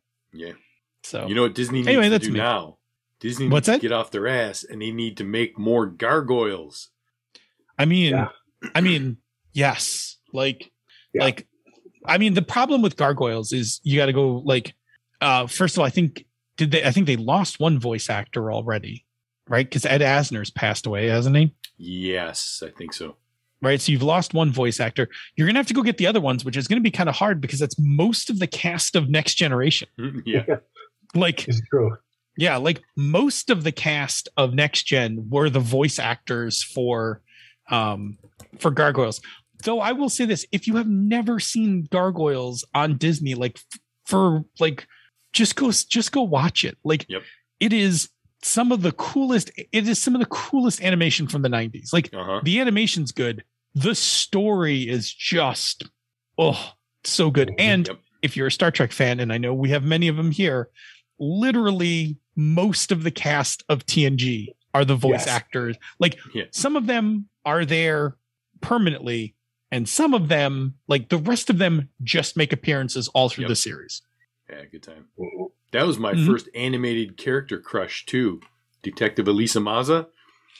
Oh yeah. Yes, I do remember. It's got everything, man. It's got magic, and it's got modern shit, and corporate bad guys, and romance, and it's got the stranger in a strange land element. It's got everything. There isn't anything wrong with, like, it's just good. Just get some cakesters, Sit down, watch some gargoyles, like take a couple days off from work. Like, doesn't matter. Just do it. There you go. All right. Should we roll on out? We should probably do the rolling on out. Mm-hmm. We are back around to the Royal Court again. So we would like to give a big patron shout out to Andrew misdirected Mark, word scramble. Andrew Dacey, the Warden of Whiskies. Andy Olson, the Duke of Dice. Bread, the Royal Mead Maker. Craig, the Lord of One Name. Chromatic Chameleon, the Queen's Spy Mistress. Eric Bonts, the Duke of Gators and the Lord of Beefness. A bit more cheese? Our very own GM Gerrymander, the Lord of the After Show. Jesse Edmond, the Royal Doctor. Jim, the Royal Merchant Emeritus. John Carney, the Court... Oh, come on, you're killing me here. Misdirected Mark, word scramble. John Carney, the Court Necromancer. There we go. Kevin Lovecraft, the Royal Beard. Richard Wyatt, the Captain of the Royal Airship Fleet. Schmitty, the Keeper of the Labyrinth. Tiberius Starcrash Smith, the Baron of Britannia. Todd Crapper, the Prophet of Probability. Just going to hang it up after this. And Richard Ruane, the Queen's Frog Ambassador. And thank you to everyone for listening tonight. Indeed, indeed. If you are free on Tuesday evenings at 8 p.m. Eastern, 6 p.m. the Queen's time, you're welcome. Come join us live on Twitch, where you can chat with the other listeners in the awesome chat room for life and ask us the occasional question. And if you can't make it to the live show, check out our podcast each week wherever you get your podcasts. And take a listen to some of the other shows in the Misdirected Mark Network, such as They're a Super Geek, Mastering Dungeons, Bonestone Obsidian, The FM Gamers, Pandas Talking Games, The Gnomecast, Zhangu Hustle, The Lounge, Bonus Experience, and remember, you can catch back episodes of the amazing She's a Super Geek. You should and can also check out our sibling podcasts, Tabletop Bellhop, The Knights of the Night, and the always amazing Gaming and BS. Yes, sorry. As I forgot our own closing. You know what? Before you ship off a question to us, leave us some feedback. We'd at least like to know how this went. You can reach us directly, the old-fashioned emails, mmp@misdirectedmark.com. Hit us up on the Twitters. The show, the network is at Misdirected Mark. He's Robert M. Everson. He's GM Gerrymander, and I am DNA Phil. If you like what we do here and on the other shows in the Misdirected Mark Network, you can support our Patreon campaigns. MMP, Mastering Dungeons, and Pandas Talking Games are at patreon.com/MMP. Zhangu Hustle is at patreon.com/Zhangu Hustle. And Bonus Experience is at patreon.com/Bonus Experience. Patrons of MMP, Mastering Dungeons, and Pandas Talking Games get access to the after show, pre-production show notes, musical parodies, the Bamboo Lounge, and other special releases. This has been a Misdirected Mark production, the media arm of Encoded Designs. Mic drop. We out.